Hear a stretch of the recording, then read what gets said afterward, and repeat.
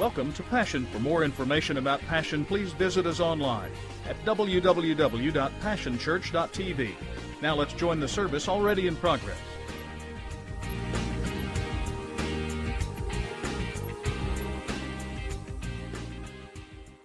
We start a new series this morning. There's this insult that takes place on playgrounds all across the globe. It doesn't matter what nationality, I think this is common to all man. This one particular insult takes place. It happens when little boys get together and begin to test their strength and their dexterity and their speed, because they know that when they're being tested, they can throw down this one insult. It's like throwing down a gauntlet. It's like the proverbial slap in the face. It works every time. You know what it is, right? You look at your little friend that you're racing against and you've just blown them away, and you make this statement, and then you fill in the blank like a girl. For instance, like you run like a girl or you throw like a girl. And it's as if you're a young man, it's as if your whole world comes to a stop right then. It's like everything that is holy in the whole universe has been profaned, and that retribution has to be made immediately. Revenge has to be sweet because you've just been given the ultimate insult. But over the course of the next few weeks, I want us to go back and look at what has been used as, quote, an insult, and maybe revisit it and reevaluate it, and maybe come to this conclusion that rather than it being an insult, maybe it is one of the greatest challenges that's ever been put before us as men and as women. And so this morning, the first challenge that I want to lay out to you and admonish you with this is this. We must learn to fight like a girl. Now, there are two ways that girls fight, and I want to make sure we're clear on which way that I'm talking about, because there is the girl fight that looks like this. That's not the fight that I'm talking about. In your mind's eye, when I challenge you to learn to fight like a girl, I want you to get in your mind's eye, I want you to get a mother grizzly bear protecting her cub. That's the kind of girl fight I'm talking about. Because one of the most vicious kind of fights that you've probably ever seen in your life is one of those kind of girl fights, where they are literally fighting tooth and nail, where there is hair pulling and eye gouging and scratching and screeching and all bars, nothing is off limits. That's the kind of girl fight that I'm talking about. I want to challenge you. Learn to fight like a girl. So in Scripture this morning, I want us to take a look at two women in the Bible whose lives were marked and revolved and evolved around battle. There's not many instances in Scripture where you can find that women were involved in battle, but there are two. And I want to draw your attention to these two women because their lives and their experience and their story teaches us girl lessons that we need to learn. And so I want you to, if you have your Bible, you can turn. If not, it's going to be up on the screen. And I don't know why God always leads me to these passages with names I cannot pronounce, but that's all right because you can't pronounce them either. So don't look at me funny. So if I get to one I can't pronounce, I'm just going to say hard name, okay? Because there are some doozies in this passage of Scripture. So if you would, just look in Judges chapter 4, beginning in verse 4, and we're going to read through verse 10, and then we're going to skip down to verse 12. It says, "Now Deborah, a prophetess, the life of Lapidoth," there's one right there, "was judging Israel at the time. She used to sit under the palm tree of Deborah between Ramah and Bethel in the hill country of Ephraim, and the sons of Israel came up to her for judgment. Now she sent and summoned Barak." Y'all didn't know his name was in there either, did you? "Barak, the son of Benanam from Kadesh Naphtali, and said to him, Behold, the Lord, the God of Israel, has commanded, Go and march to Mount Tabor, and take with you 10,000 men from the sons of Naphtali and from the sons of Zebulun. I will draw out to you Sisera, the commander of Jabin's army, with his chariots and his many troops to the river of Kishon, and I will give him into your hand." Then Barak said to her, "I will go if you will go with me, then I will go. But if you will not go with me, I will not go." And she said, "I will surely go with you. Nevertheless, the honor shall not be yours on the journey that you are about to take, for the Lord will sell Sisera into the hands of a woman." Then Deborah arose and went with Barak to Kadesh. Verse 12. Then they told Sisera that Barak, the son of Benonam, had gone up to Mount Tabor. Sisera called together all his chariots, 900 iron chariots, and all the people who were with him, here you go, from Hardnaim to the river Kishon. Deborah said to Barak, "Arise, for this is the day in which the Lord has given Sisera into your hands. Behold, the Lord has gone out before you." So Barak went down from Mount Tabor with 10,000 men following him. The Lord routed or put into a panic Sisera and all his chariots and all his armies with the edge of the sword before Barak. And Sisera alighted from his chariot and fled away on foot. But Barak pursued the chariots and the army as far as Hardnaim, and all the army of Sisera fell by the edge of the sword. Not even one was left. Now Sisera fled away on foot to the tent of Jael, the wife of Heber the Kenite. For there was peace between Jabin the king of Hazor and the house of Heber the Kenite. Jael went out to meet Sisera and said unto him, "Turn aside, my master, turn aside unto me. Do not be afraid." And he turned aside into her tent, and she covered him with a rug. And he said to her, "Please give me a little water to drink, for I am thirsty." So she opened a bottle of milk and gave him a drink. Then she covered him, and he said to her, "Stand in the doorway of the tent, and it shall be, if anyone comes and inquires of you and says, 'Is there anyone here?' that you shall say no."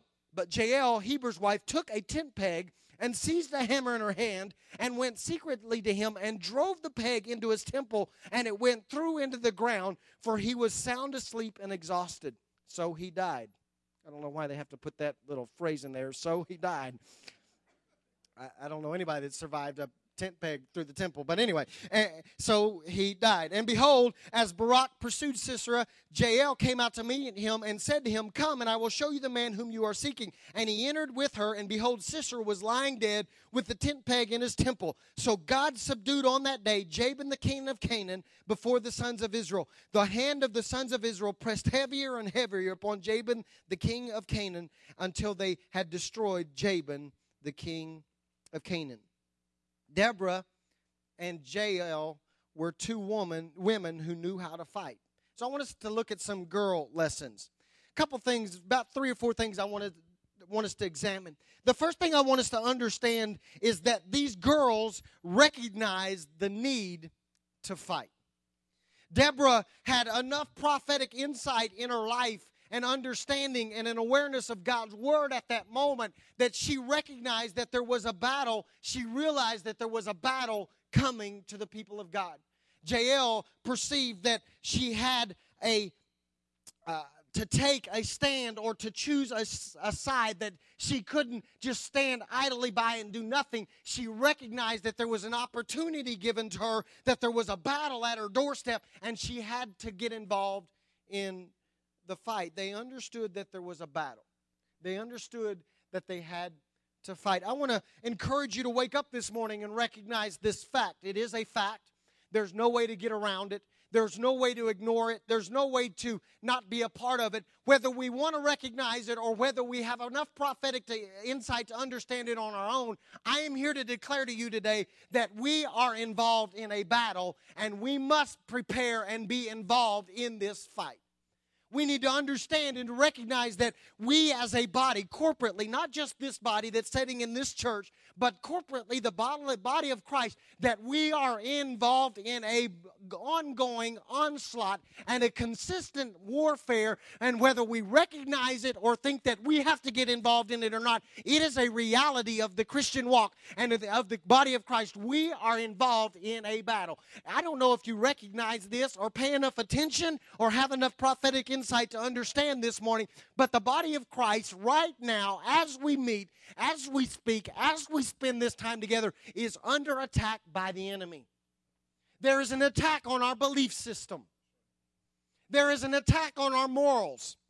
There is an attack on our doctrines and our beliefs and what we hold dear. The enemy of our soul is on a constant battle lines, constantly fighting, constantly attacking. That's why there are situational ethics in our world today, where we decide what's right with what happens around us. I want to tell you that's an attack from the enemy. That's why the world says there are no absolute truths. They are attacking what we believe. That's why the world is ridiculing what we stand for and attacking our belief system and doesn't understand why we believe in salvation and sanctification and the baptism of the Holy Spirit and divine healing and a true second coming. Why? They think all of that is hogwash. They are attacking what we believe in. There is a battle that we must get involved in. But individually, there is a battle against you as a individual believer too. Let me just tell you that the enemy has not changed his game plan. The enemy is still here and roaming around earth looking to kill, steal, and destroy. He will do anything he can do to mess up your life, to mess up your marriage, to mess up your walk. That is his goal. There is a battle that is here. It is evident. It is current. And we must understand and recognize that we must choose sides and we must get involved in this battle and in this fight. You cannot stand on the sidelines. There is no gray area anymore. It is a black or white fight we are in. We are in it. We might not like it. We may not understand it, but it is a battle. We cannot huddle together and think that we will go through life and be unscathed and that we don't have to choose a side and I'll just play neutral. There is no neutral ground in this battle. And so like these girls, we've got to recognize that there is a clear and an evident battle that is going on. And we've got to have enough prophetic instinct and insight to get involved in the fight and to gut it out and to fight it out and to go to battle and to become equipped for warfare. One man said it like this. He said, Christians today are living like they're on the playground, but they're really on a battlefield. I want you to quit living your life as if you're on a playground and this is all about cars and houses and money and prosperity and blessings. No, this is a war. You are part of an army. And an army's no good without a battle. That's why in Scripture, why else would the Bible say that the weapons of our warfare are not carnal? You don't need weapons unless you're what? Going into battle. That's why we have been issued armor. You don't need armor unless you're going to come under attack. So there is a war. One man, his name is Jack Hanley, in his book Fuzzy Moments, wrote this. He says, there used to be this bully who would demand my lunch money every day. And since I was smaller than him, I would give it to him. Then I decided to fight back. I started to take karate lessons. But the instructor wanted $5 a lesson, and that was a lot of money. I found out that it was cheaper to pay the bully, so I gave up karate. I wonder how many of us find it easier to pay the bully than to learn how to defeat him. How many of us have a daily onslaught of the enemy, and we fought back, and we discover that it's not an easy battle? It wouldn't be a battle if it was easy. And we discover how difficult it's going to be and what it's going to cost us. And rather than being willing to pay the price, we say, you know what? It's just easier to live a defeated life than to live up to what we've been called to. I'm telling you this morning, there is a battle going on, and we must fight. The second thing that I would say to you about these girls is that they were unlikely warriors. You need to understand that women were not well accepted in this male-dominated society. Lepers and Gentiles and women were considered outcasts by many Jewish people, especially the people that Woody talked to you about last week, the Pharisees. You will remember in the New Testament that we're instructed or told that Pharisees would stand up every morning, many of them, and this was the prayer they would pray. I give thanks that I'm a man and not a woman, a Jew and not a Gentile, a free man and not a slave. Men did not look on women with esteem or in high regard. In many instances, they looked at them as property. And so these women were unlikely candidates to be warriors. Deborah was an exception.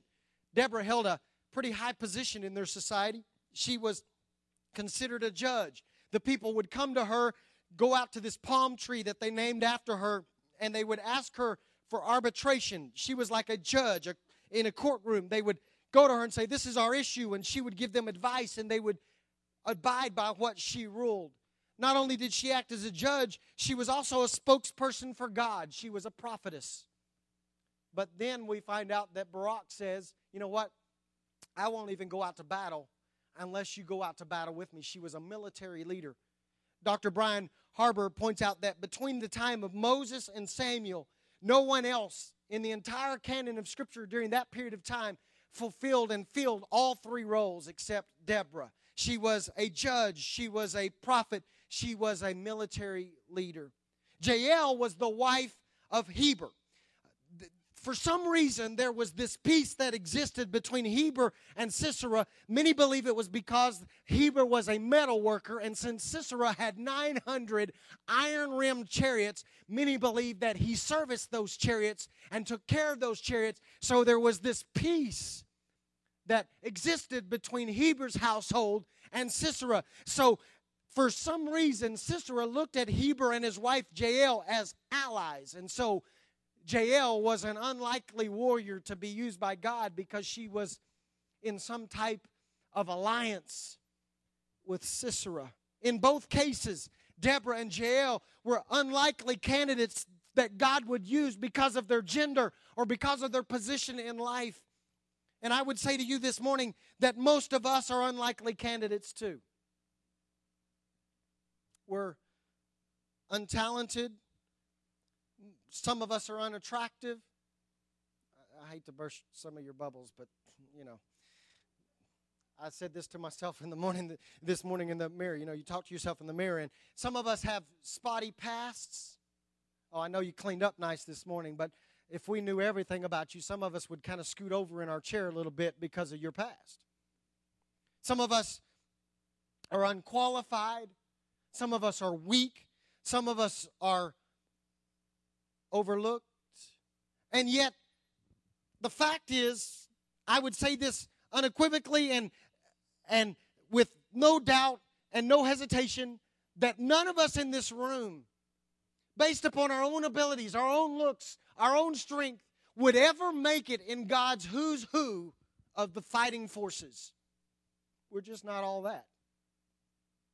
But the truth is this morning is that God does and can still use us.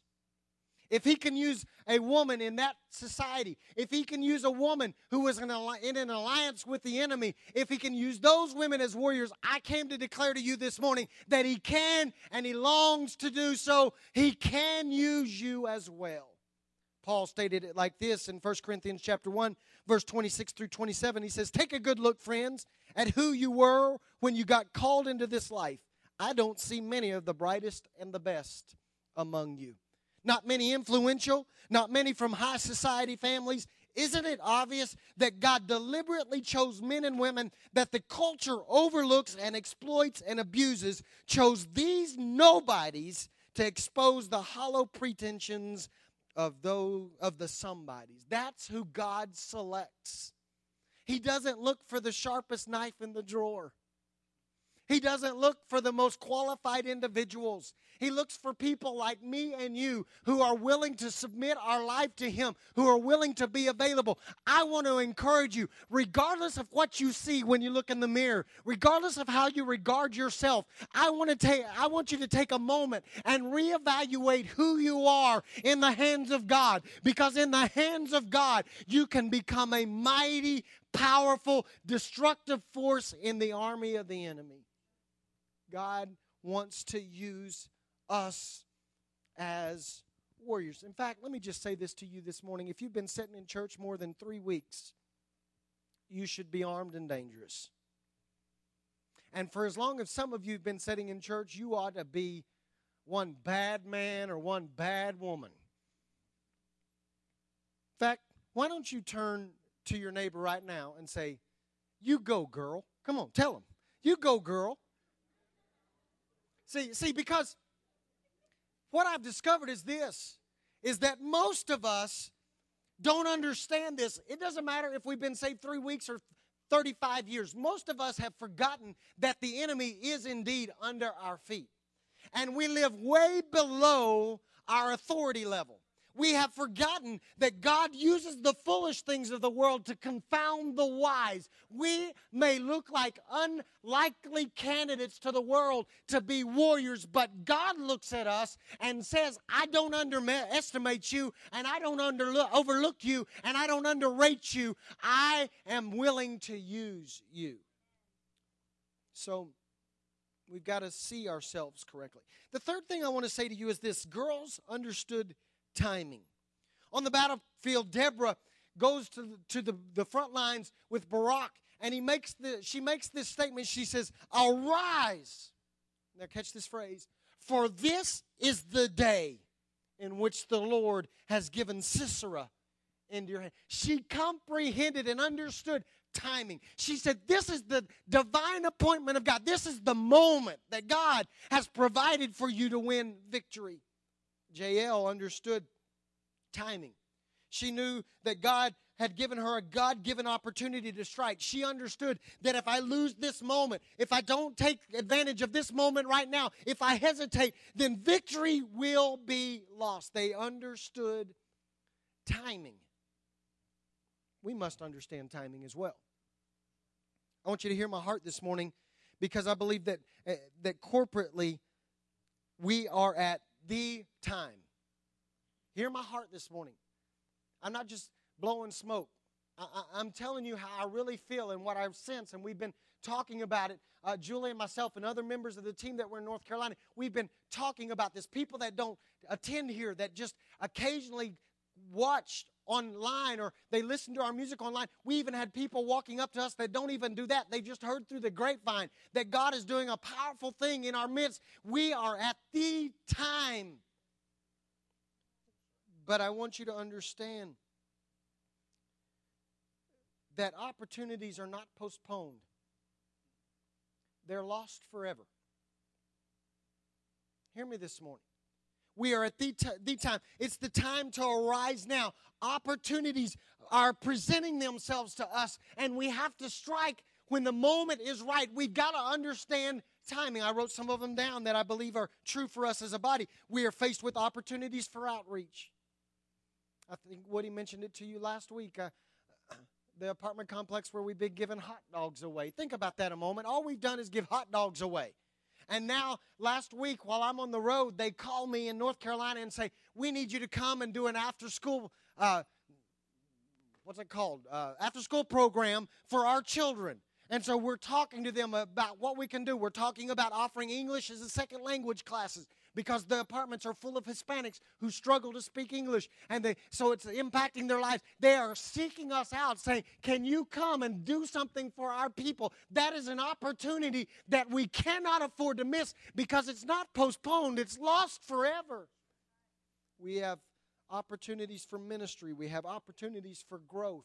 We have opportunities for community impact. We have opportunities right now to impact and change the lives of young people and adults for eternity. Those opportunities are right here, right now, and I came to declare to you to arise. Now is the day. And so we cannot allow these opportunities to be lost by becoming distracted by personal agendas. We cannot allow the societal chaos that is around us at the moment to distract us from these opportunities and cause us to hesitate and to balk and say, we got to wait just a moment. We don't have the right amount of money. We're not positioned. No. We cannot wait. We cannot allow personal chaos. I don't know what you're going through in your personal life right now, but you can't allow that personal chaos to cause us to miss our corporate opportunity. We can't allow vacations, although we need them. Everybody needs a vacation. But if your vacation gets in the way of you seizing an opportunity that God has placed before us corporately, we won't get that opportunity back. Didn't get many amens there, but that's all right. We can't let personal busyness. We're getting ready to go into the fall, which happens to be one of the busiest times of the year. School starts back. Thanksgiving's coming. Christmas is coming. And if we're not careful, we will allow personal busyness to distract us so much that we will miss the opportunity corporately that God has dropped in our laps. We cannot allow that to happen. We got to understand timing. You got to understand timing individually. Some of you have been waiting for years on certain moments in your life. And what I would say to you right now is that you've got to seize moments of opportunity and momentum. If there's momentum in your life spiritually and God is doing things in your life spiritually, now is the day to rise up and to grab hold of your promise and grab hold of your personal destiny and say, now is my time and I refuse to miss my opportunity. Carpe diem. Seize the moment or the day. This is the day. This is the moment. This is the time. We've got to understand timing corporately. We've got to understand timing individually and understand that this is the moment in our lives that God has been positioning us for years. One man said this. He says, you can't afford to wait for perfect conditions. I got news for you. The conditions will never be perfect. He goes on and he says, goal setting is often a matter of balancing timing against available resources. Opportunities are easily lost while waiting for perfect conditions.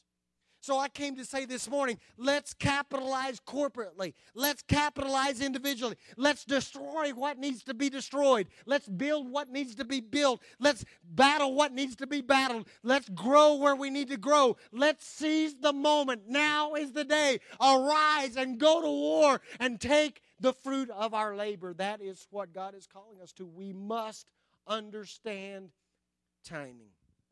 And then last, I found out that girls count differently than guys. I've discovered something. It wasn't a hard discovery. It's a discovery in my own life and probably every man sitting under the sound of my voice. I've discovered that men are logical. Most men. About 99.999% are logical. We think black and white. And so what happens is in this account that I read to you is that Barak counted like a man. He assesses the situation, he sees what he's up against, and he hesitates. You need to understand what they're facing. Let me give you some background. Up to this point in history, Sisera had never been defeated. He had all kinds of legends about him. Historical legends tell us that claim that Sisera's voice was so strong that when he would call out loudly, the most solid wall would begin to shake and the wildest animal would fall dead where it stood. Legend, but it gives you a picture. Another legend about him was that when Sisera would bathe in the Kishon River, that he caught enough fish just in his beard to make provision for all of his armies. That's a pretty wild claim. That's how awesome they thought he was. 31 kings followed Sisera merely for the opportunity of drinking or otherwise using the waters of Israel. Rabbis have written, although they're exaggerating, but they wrote that Sisera led no less than 40,000 armies, each consisting of 100,000 men. Do the math. That's 4 billion soldiers. Now, that is an exaggeration, and no one believes he actually had 4 billion forces assembled with him. But it gives you some kind of concept of the might of this individual, of this general, and the unbelievable force that was up against Barak. And although he didn't have 4 billion men, he had a bunch of men. And we know this for a fact. He had 900 iron-rimmed chariots.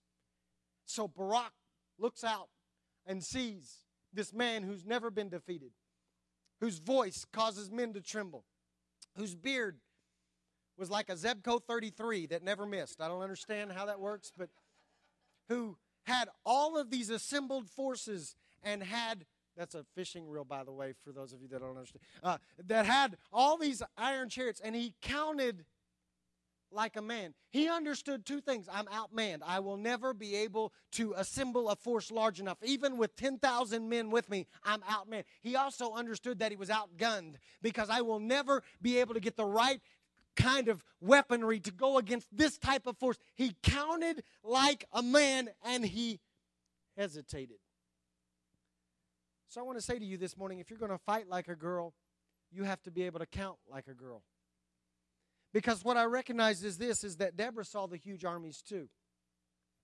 Deborah understood that Sisera and knew that Sisera had 900 iron-rimmed chariots as well. She knew. She too saw the unprepared, unarmed army that Barak would have at his disposal, and she knew he was outmanned, and she knew he was outgunned, but Deborah counted differently.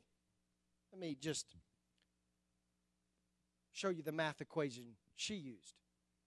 Undefeated a general, huge armies, 900 iron rim chariots, plus meager army, plus God equals victory.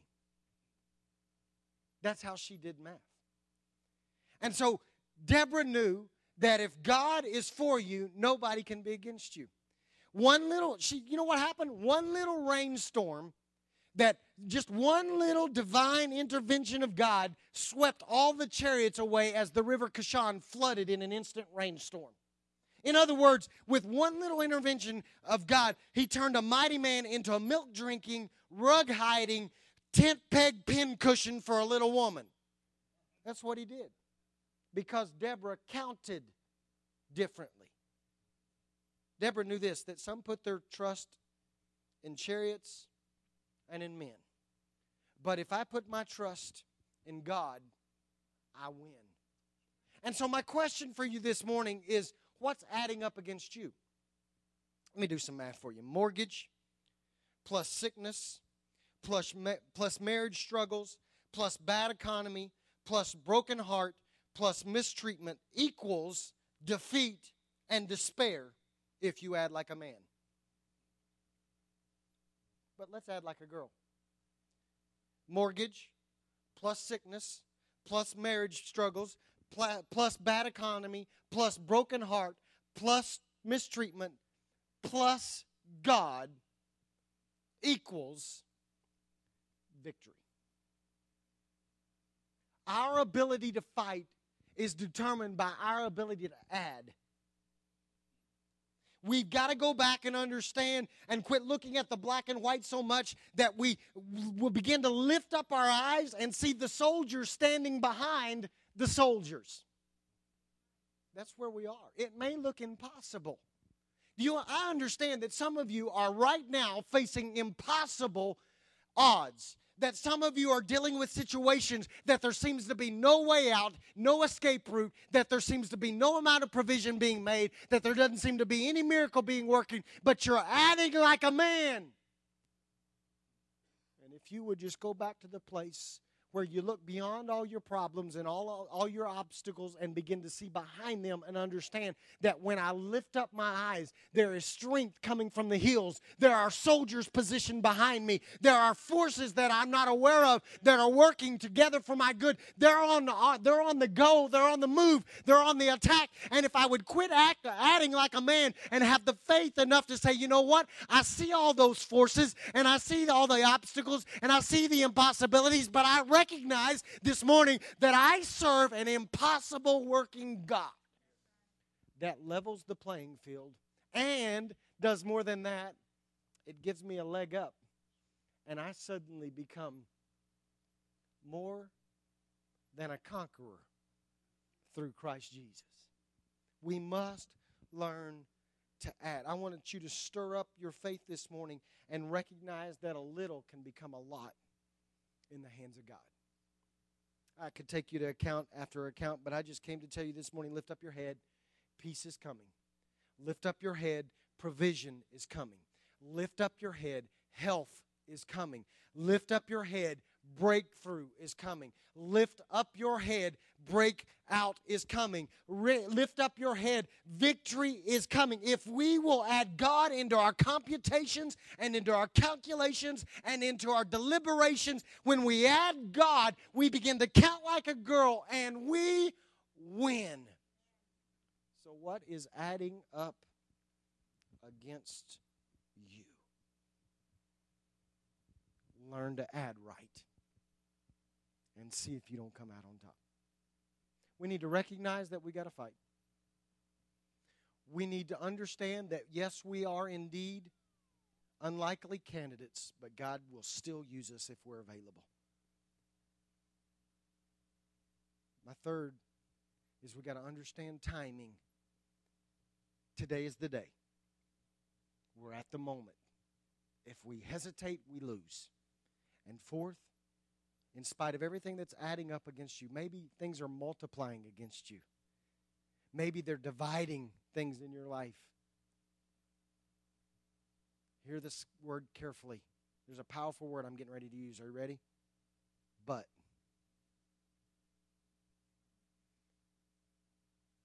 But God. You know when you say but, it undoes everything you said before.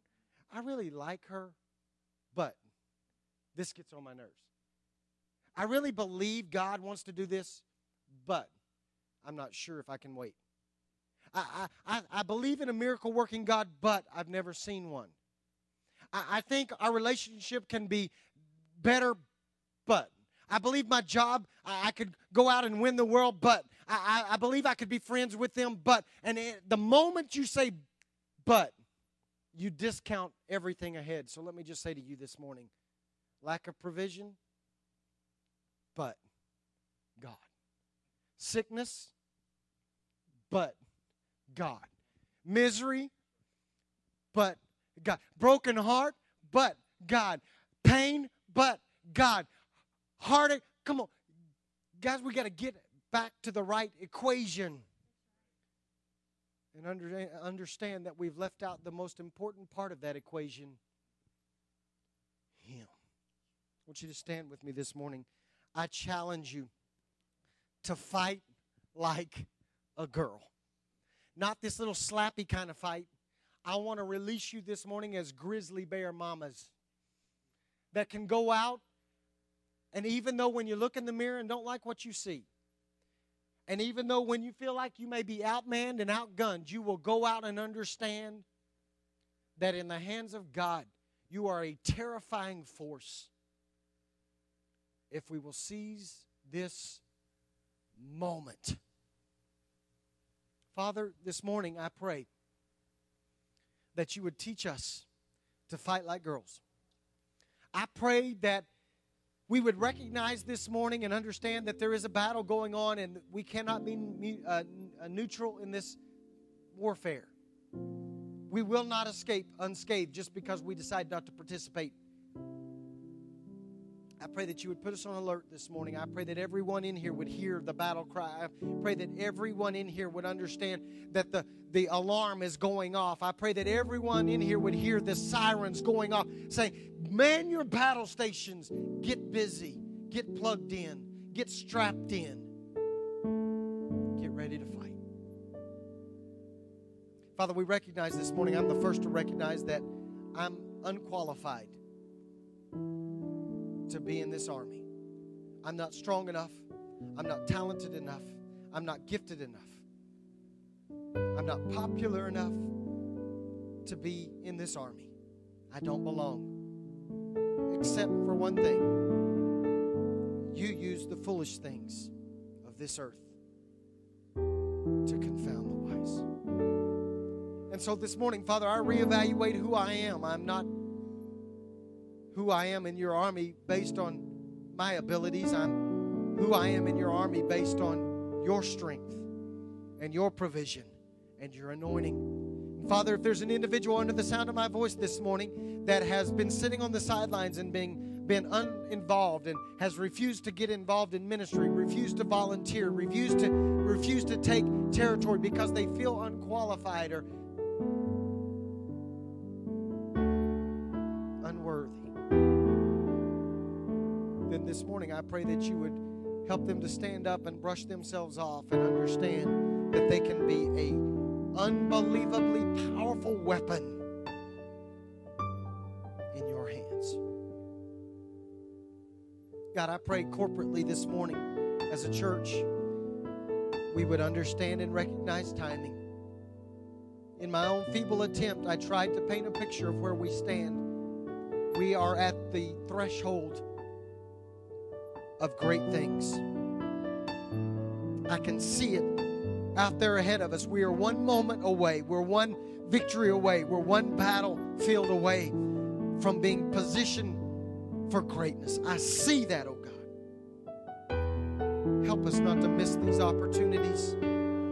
Help us not to say corporately we have to hold off and wait and we're not sure and we're uncertain.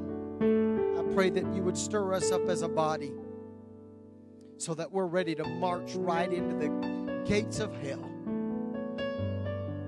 at a moment's notice. Father, individually, there are folks standing in this place that have been waiting on a moment all of their life, and they've hesitated in times past, waiting on perfect conditions. God, I pray that you would release them into their destiny right now. I pray that they would understand timing to know that this is the moment. The opportunity is before them. They have the hammer and they have the tent peg. I pray that they would strike, and they would strike hard for your kingdom. God, I pray this morning, teach us to count right. I pray that our calculations would not be based on logic. They would be based on faith. We would be wise, and we would take into account, like you say in the New Testament, we would do the count first so that when the day is ended, we won't come up short. But at that moment where we begin to count and we see that we're outmanned and we're outgunned, we would at that moment put you in the equation. In our personal lives, I pray for marriages that are struggling right now, that we would add you back into the equation. Father, for those that are sick, that are listening to a natural doctor speak, and it looks bleak and it doesn't look like there's any hope, Father, I pray that we would put you back into that equation right now. Father, for those that are struggling at work, or maybe they're unemployed and they've looked all over and don't know where to turn and provisions are slim, God, I pray at this moment when they look at the black and white in their checkbook, God, I pray that right now they would add you back into the equation and they would say, but God. And at that moment, the way we count would change so that we can fight. Encourage us this morning, oh God. In Jesus' name, every head bowed, every eye closed. I just want to do this morning. If you're here and you don't know Jesus as your personal Savior, you cannot fight. I want to tell you this morning, if you don't know Christ as your personal Savior, I hate to break the news to you, but you are outmanned and you are outgunned. You will never overcome the enemy of our soul by yourself. You cannot. The only provision that has been made, the only name given on heaven, in heaven and on earth, by which man can be saved, is one name and one name alone, and that's the name of Jesus. Without Him in your heart and in your life, you will be defeated every time. If you're here this morning, nobody looking around, this is between you and God. If you're here this morning, you say, Steve, I can't go to war. I can't fight this enemy off by myself, but I want to give my heart and my life to Jesus this morning. And I know at that moment, if I believe in my heart, when I submit to Him, suddenly I'm a part of a bigger army.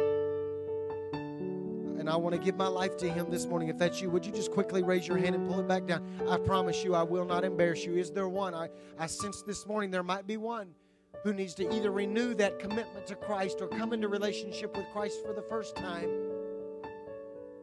Is there one? You're not going to wait long. All you have to do is slide it up, pull it back down. I'm just going to pray over you from here. Father, I pray that you would reveal our hearts this morning. And that one that's standing in this room that does not know you, I pray that before they get out of this room, before they can get in their car, they will do what it takes to get to know you. It's so simple. We just ask, Jesus, come into our heart. We make you Lord. We add you into the equation of our life. And suddenly, instantly, our life changes. The sum of our life changes. And we thank you for that in Jesus' name. Father, I pray you bless my people. I pray that you would strengthen them beyond measure. I pray that this group of people right here would walk out of here ready to fight. I pray they'd be ready to bust the enemy right in the mouth. I pray that they would begin to get ready, even as they're preparing to leave this morning. I pray that something within them would stir up, and as they walk out, they would begin to look at folks and go, but God,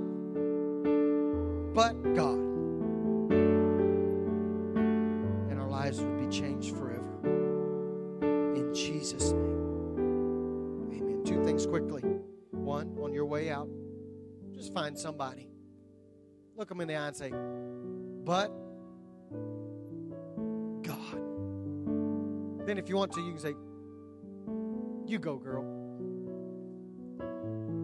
Second, Get your drive card on the way out. Talk about it on the way home. But if you need prayer, special prayer this morning, some of you are fighting tough battles in your life, and I understand that. And it can get tough. We want to add to your life. The way that we do that is we have prayer partners standing out in this west lobby. You can go back there and you'll find them. They're not there to shoot the breeze with you. They are there to touch and agree. They want to grab your hands, put their hand on. They won't stay there all day with you. We're not going to trap you in the corner and never let you out. They're just there simply to pray for you. If you need somebody to pray with, they're there this morning for you. Whatever you're going through, whatever you're struggling with, there are people out there that are going to believe with you, and we're going to believe that but God is going to come through. God bless you. Thank you for coming to Passion this morning. Look at somebody and say, but God. Then find somebody that you think it'll... It's been a privilege to have you join us for this time of ministry. To find more Passion resources or to make a donation online, visit www.passionchurch.tv. Remember, you can't live without passion.